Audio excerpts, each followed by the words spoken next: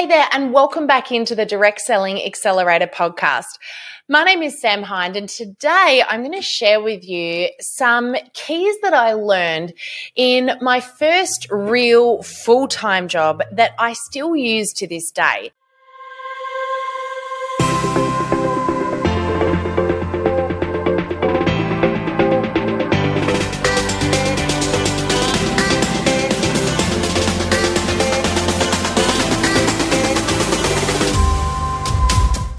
Now, here's what's really interesting about this. I get asked a lot by people, what did I do when I left direct selling? Now, I've shared the story many times about how when I was 14, I moved into my very first direct selling job, which literally formed my life. It took me on a totally new journey, and one that I didn't really understand the relevance and significance of at that time. But today, every day, I am so grateful for that incredible experience I had at such a young age in this unbelievable industry that we all get to be a part of.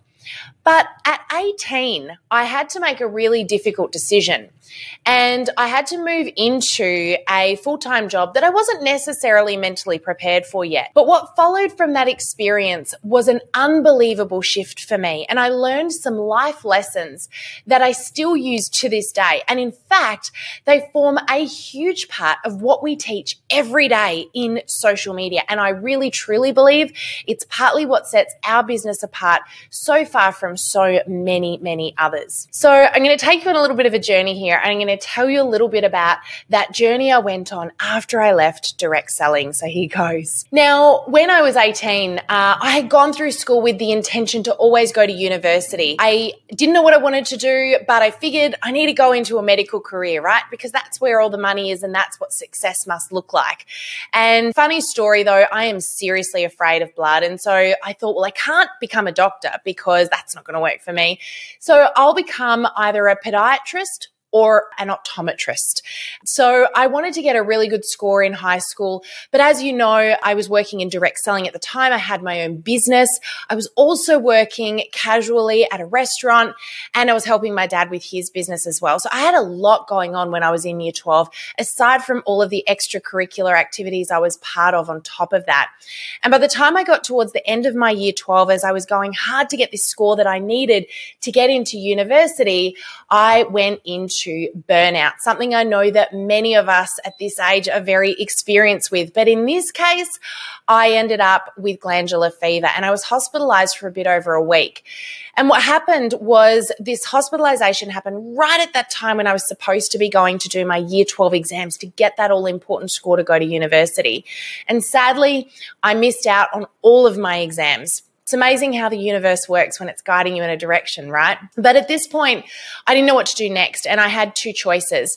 My first choice was I could go back and I could redo the whole of year 12, do a whole nother year. To make you feel better, they called it year 13, just, so that mentally you were able to cope with it.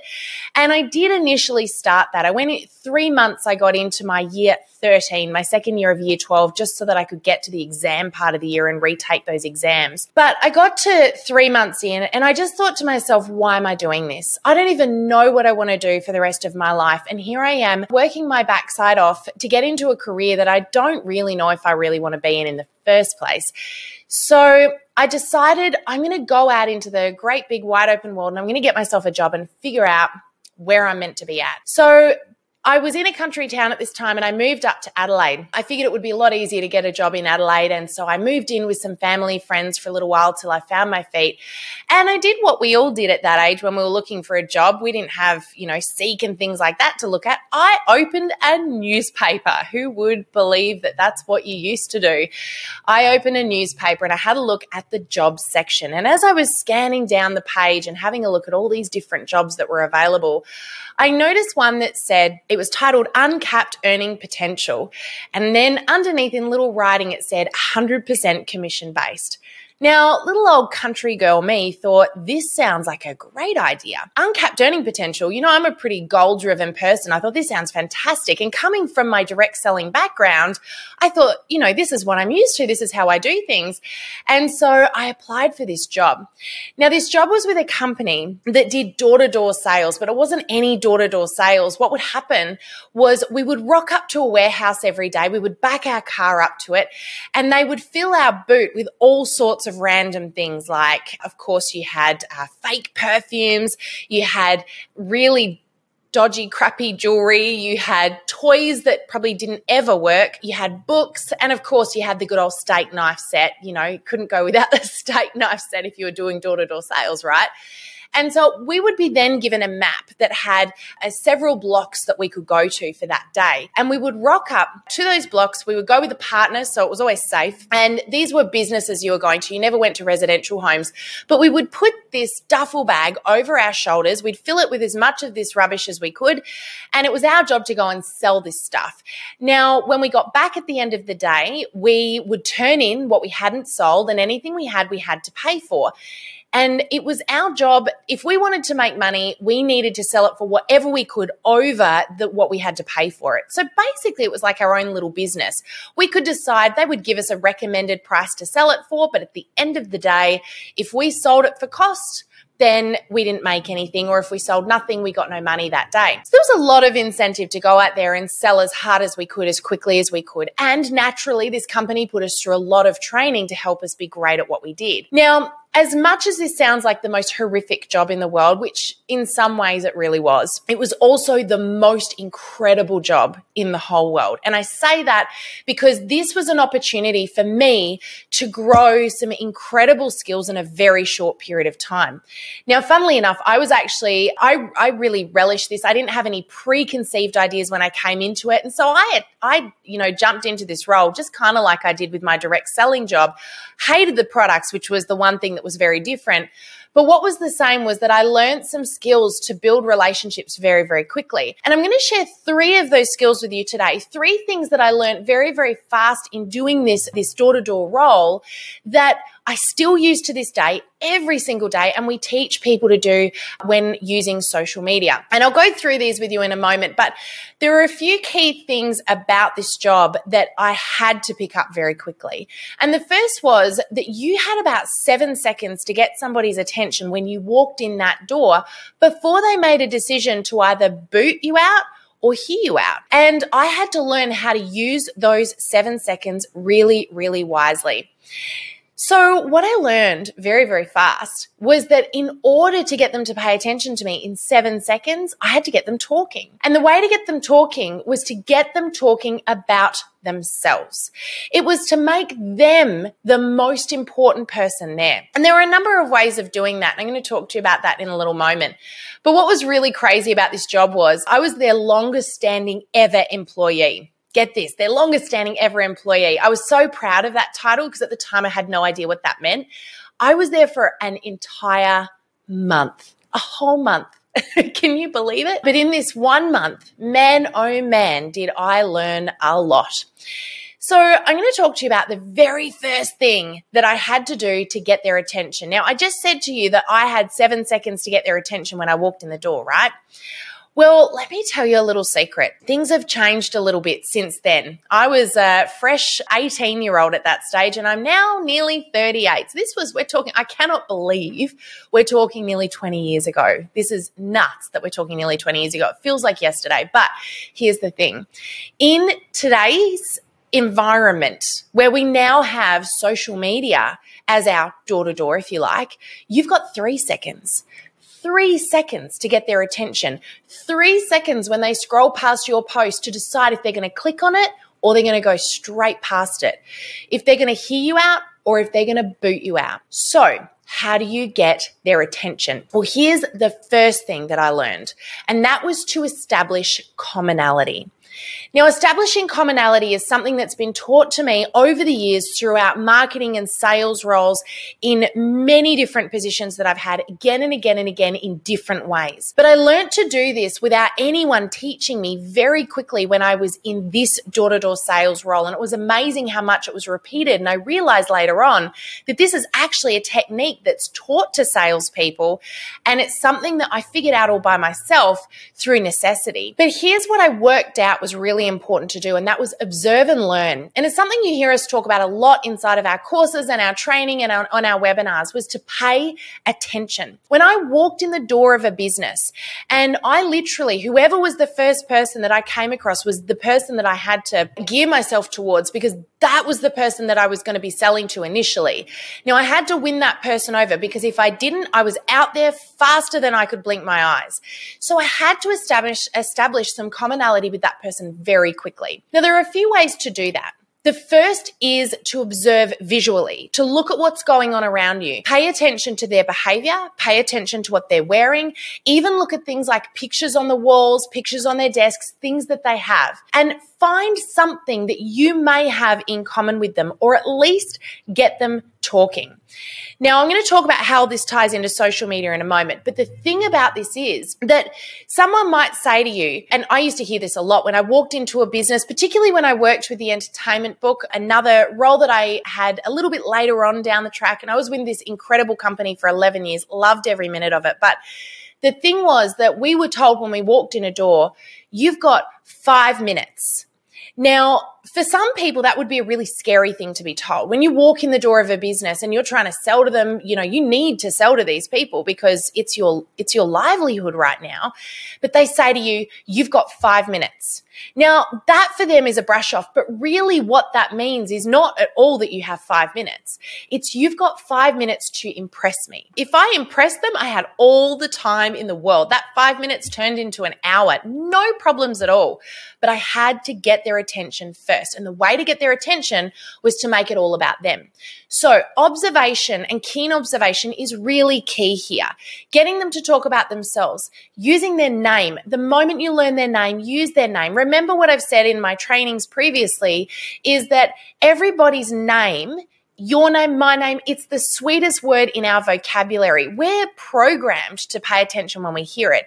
And so whenever you are connecting with someone, making friends with someone, getting to know someone, even when you're speaking with your partner, use their name because it makes them feel heard and it makes them feel like they matter. And it does do something to our subconscious that helps us to trust that situation, that helps us to trust that person without even thinking about it. So when someone uses your name, it makes it about you. There's no question you're talking to that person in the room.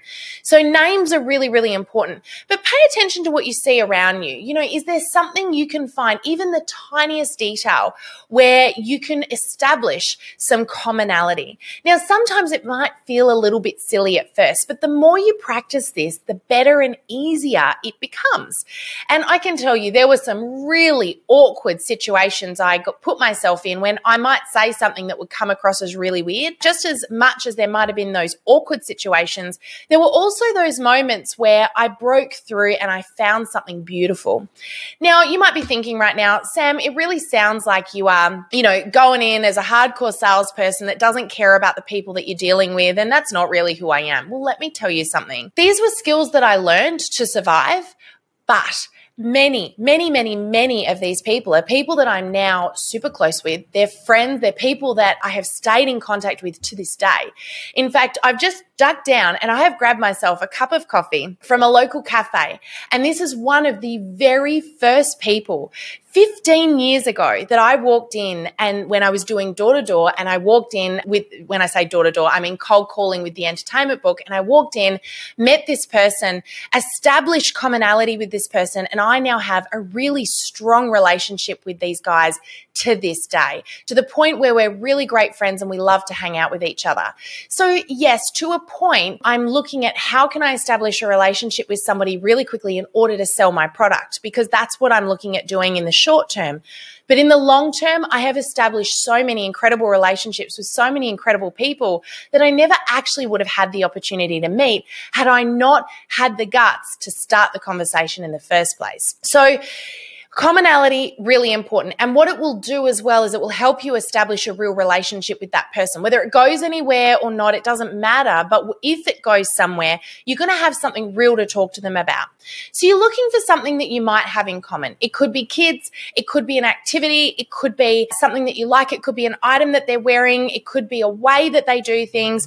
You're looking for a piece of commonality or a way to get them talking about themselves. That's the first key thing that I learned. Now, I want to just really quickly mention how this relates to social media and direct selling now. And you may have guessed it, social media is a really important relationship building tool. It's not the place that we keep the relationship, but it's certainly a place where we can start the relationship. And the great thing about social media is there are so many ways you can observe things about people before you start that conversation. The thing is that many of us don't think to do it. It takes only a few seconds of just jumping in and paying attention to a few things, looking at some of the comments they're making, even something in their profile picture may give you a piece of commonality to grab from.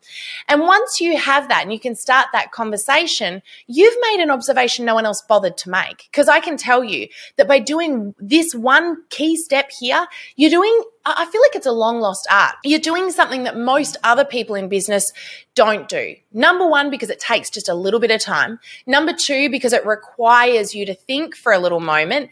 And number three, because we all like to talk about ourselves. And so thinking about making it about someone else is not natural for us as human beings, I'm afraid to say.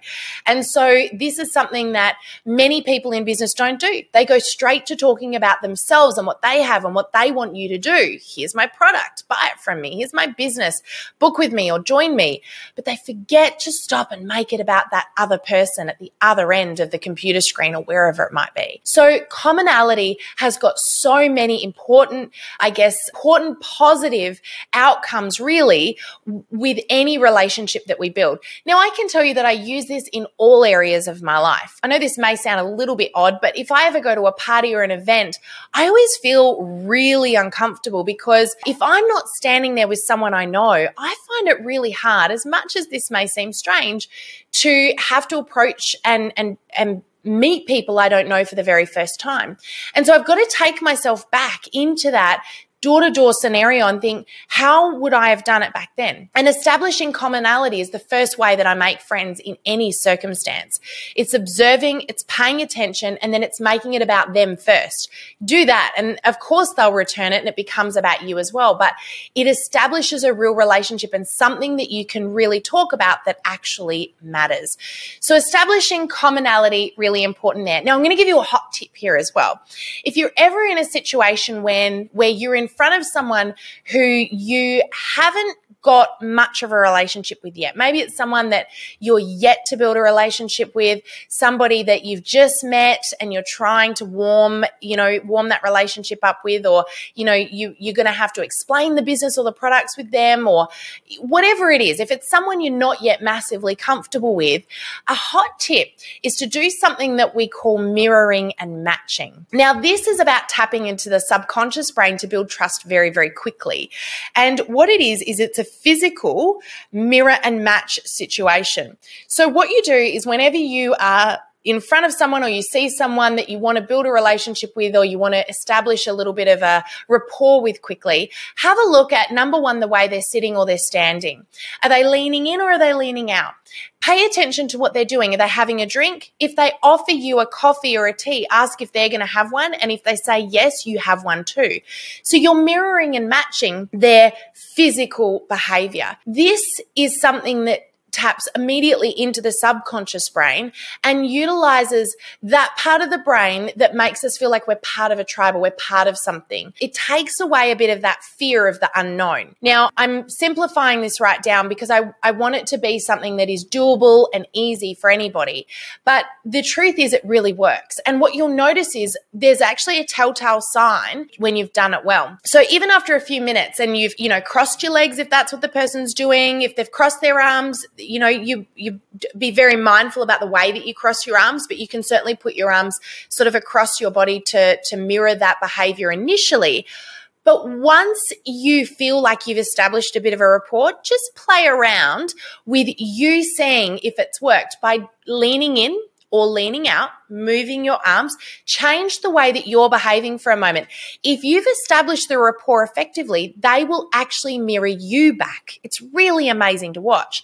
And what you'll be able to do is things like open up your stance a little bit or move yourself around into a position where you're able to converse with them in a friendlier way, in a way that's going to get you somewhere. So if they're really guarded, you can uncross your arms, and if you've got them into a position where they're mirroring and matching you now, you can uncross your arms and they'll do the same. So it's a really cool thing to do and to practice, and I highly recommend that you do.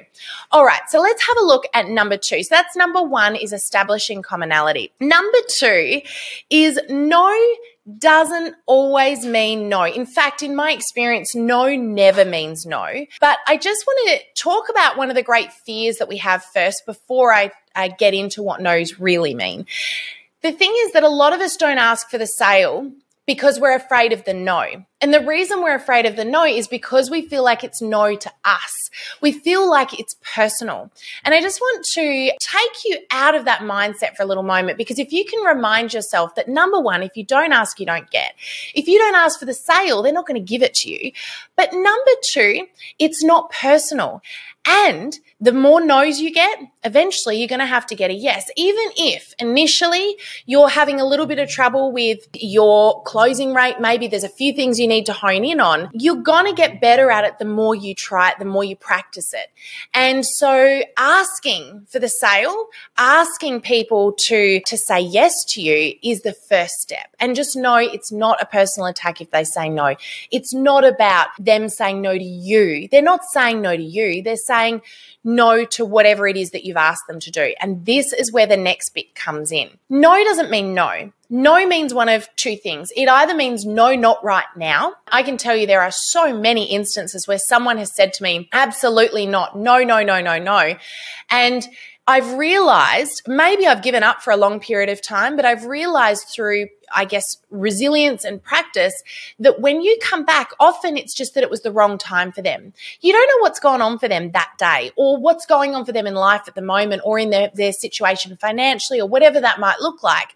It's not no, it's no, not right now. And so that's number 1. It doesn't mean hound and hassle. It just means don't walk away and never contact that person again, because you just don't know.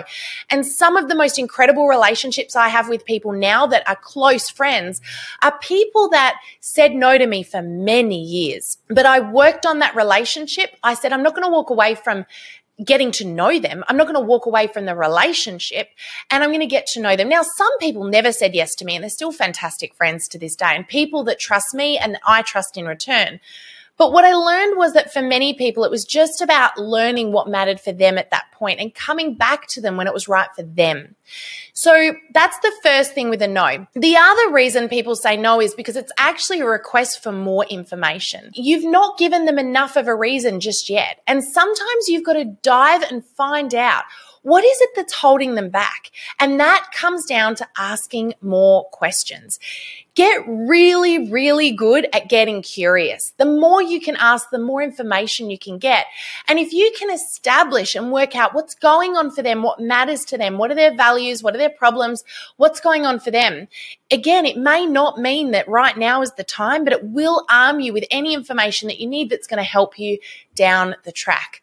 Now, I know we're talking about very deep sales here, but I'm actually talking about relationship building as a whole, because sometimes the no feels like a no to the relationship, and you've got to figure out, how do I work out how to build a relationship with this person? Because I know in my heart and soul that this is my ideal customer right here, and I know that I can be friends with this person. I know I can build a relationship with them, and I know that we're on the same page, but there's something right now that's sort of a barrier there that's in the way. And I need to work out what that is, both for me to learn, but also so that I can break through and build that relationship with that person.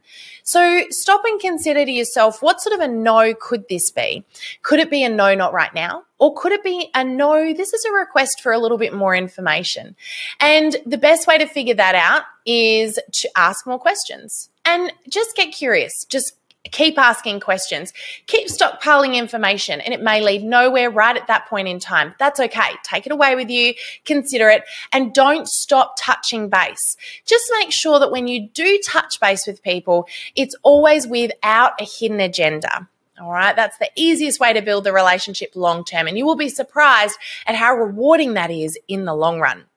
Now, one little hot tip with this one here, and that is something that, again, I still use to this day, insanely powerful. And I told Greg this one a little while back, and he said this blew his mind, and he uses it all the time as well, and he loves it. You'll hear it constantly from sales trainers around the globe. It's an oldie but a goodie, and it is this: the last one who speaks loses.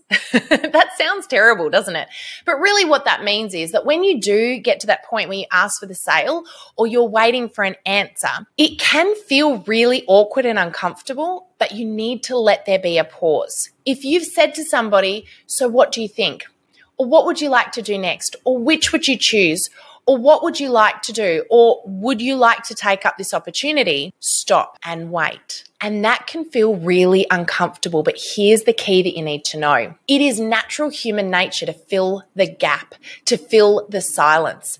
And often people will say the thing that they don't want to say at that point in time because they just want to fill the silence. So what will happen is they will either give you a critical piece of information that you need to hear right now, that thing that's holding them back, or they'll say yes. And if they say no, that's okay, because you now know what to do with a no. You know it's either a no, not right now, or a no, I need more information.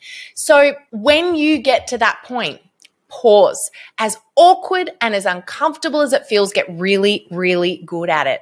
And there's often times Greg and I will still, to this day, kick each other under the table when someone has jumped into a scenario where, for whatever reason, we need someone to give us a piece of really important information. It might even be in a coaching call where we're asking somebody for a critical piece of information, like why are they doing what they're doing?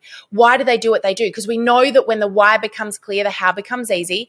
So we might be asking someone the question, why do you do what you do? And there's all that temptation to jump in and help them to get that answer. But the thing is, the most important piece of information will come out when we pause. So we'll often kick each other and go, don't say anything. Let them come out with it. Let them fill the gap with the silence, because they'll say whatever is really needing to be said at that point in time. And you watch people do it to you as well. I love observing salespeople, particularly if I go to a car yard. You know, if you want to suss out salespeople, car dealerships, real estate agents, fantastic. Even somewhere like Harvey Norman or anywhere like vacuum cleaner sales places, go into any of those places and just observe. Go in and, just browse, and you'll notice them do some very specific sales techniques, some of which I've just mentioned to you today, where you'll go, I get it. I'm paying attention here. Or you'll see them make some critical mistakes and you go, yep, okay. I can see what Sam was talking about now. So just remember that no is not personal, and no doesn't always mean no. In fact, I don't think I can think of any situations where a no has really meant no. It was usually just a situation where it was a no, not right now, or no, I need more information. And sometimes it's a no because you haven't given them the right reason, and you may not be able to, but just know it's not a no to you. And the more no's you get, I also learned, and this is my number 3 here, the third thing that I learned that I still use to this day is, I know for some of you guys going to be a bit of a kick in the guts because you're like, but here's the thing, it's resilience. It's so important in any business that you have. But if you want to be in a business where you are kicking goals, you've got to have an element of resilience. And this job that I had, this door-to-door role, man, oh man, did I have to build a thick skin fast. I learned that for every 3 no's, 3 times I got booted out, I would get 1 person hear me out. Now that meant that I had to go through 3 no's, and they were often nasty. But I knew that it was a numbers game for me because I'd done enough of these cold calls to figure out what my numbers look like. And then I could always work on improving those numbers. They actually started at closer to 10. I get 10 no's for every 1 yes. That was hard slog. And that was where I appealed to a few others more experienced in the role and said, hey, how do I pick up and improve on this? And this is where I learned about the no's. I learned about giving them more information. And I most importantly learned how to establish that commonality, that relationship really fast. And slowly I noticed that my close rate started to improve. I started to get more people hearing me out. And I eventually got it to a point where it was a 3-to-1 ratio. But here's the thing about that. You still have to have the no's. They can't all be a yes.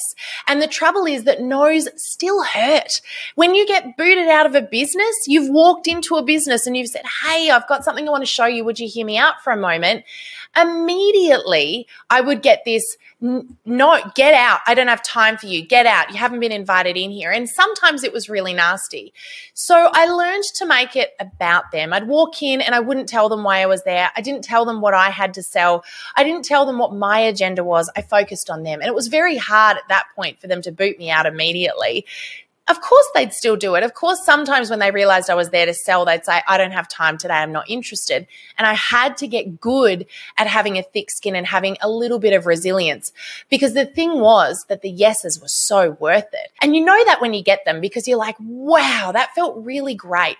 I just helped someone. I just made someone's day. I just sold someone something that they really wanted, that they're going to be excited about. In your case, you might sign someone up to join your team or be part of the business, and you know that this is a life-changing journey. That feels great. But in order for you to help the next person, you've got to get through some more no's. So resilience is so critically important to getting through and to that next yes.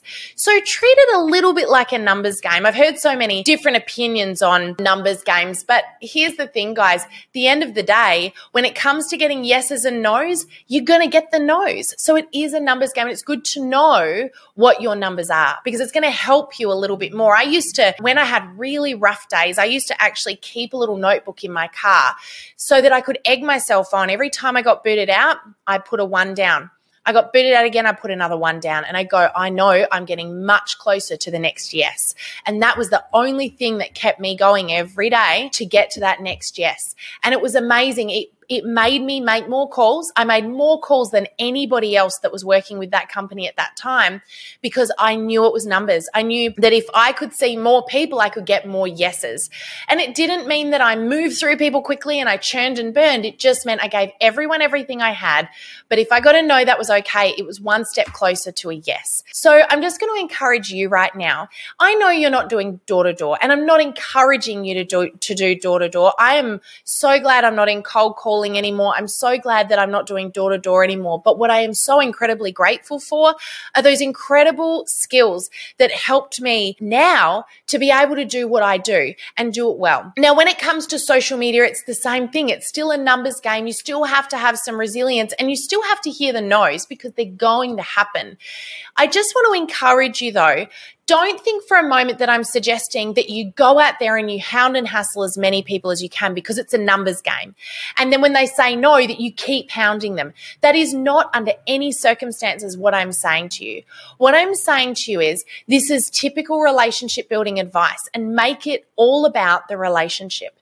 Do you know there are so many other people that I watched come and go throughout my sales career that were typical salespeople. They were the slimy, the pushy salespeople. They didn't last very long. They moved from job to job to job. And these are the people that give salespeople a bad name, right? But here's what I learned and what I wanted to be different about me as I was going through these roles. I didn't want to be a typical slimy, houndy salesperson, but I did want to take the best from everyone that was teaching me things. I wanted to learn all of those skills, and I wanted to learn to apply them to build meaningful relationships. And I can tell you there are some unbelievable relationships I have now. I've said this a few times during this podcast episode, that I know these people will be friends with me, networks, connections for many, many years to come. We're talking 20 years down the track, and so many of these people I could still pick the phone up to now and talk on the phone for an hour with about anything. They know I'm not ringing because I've got a hidden agenda or because I'm selling to them. They know because I made the relationship the most important part of our interaction. The sale took care of itself. Now, I can tell you that the sale did take care of itself. In all of those years that I was in my sales roles, in every role I was in, I was always the top salesperson in the company or with the organization. Every single time. I have got award after award after award that are sitting in boxes at home that I'm still so proud to have. But I'm proud to have them not because I beat people down, not because I was the slimiest, I was the best salesperson. It was because I learned how to build awesome relationships. And those relationships were what turned into the sales. And the sales took care of themselves because I took my focus off the sale. My focus went to the relationship. So it doesn't mean that you go slower, but what it means is that it's more quality and you end up with people that are with you for years to come. You will be amazed at how these people will stick with you when you make it about the relationship. Now, I know I'm preaching to the converted here because this is a relationship building business, but I just thought I wanted to share these 3 things with you because I know how powerful they are in our everyday. I repeat these things to people every day and I get so many people giving me these aha moments when I say them to them because they are so powerful. And I don't think they're ever going to be less powerful. We're just changing the way that we use them. We've gone from in person to online. So what? It still matters. So just remember, number 1, establish commonality. Build the relationship, make it about them and get them talking about themselves. They may give you only 5 minutes, but you've got all the time in the world once you get them talking about them. The second thing is no is not always no, and it definitely isn't personal. And number 3 is you need to have some resilience. Be prepared to get a no because it's going to happen. Absolutely, 100% of the time. I don't know anyone who's successful in their business that hasn't had a knockback. You're going to get them. So build some resilience and be prepared for it. But guys, I hope that this has been helpful for you. I hope you've got a few little golden nuggets out of this episode today.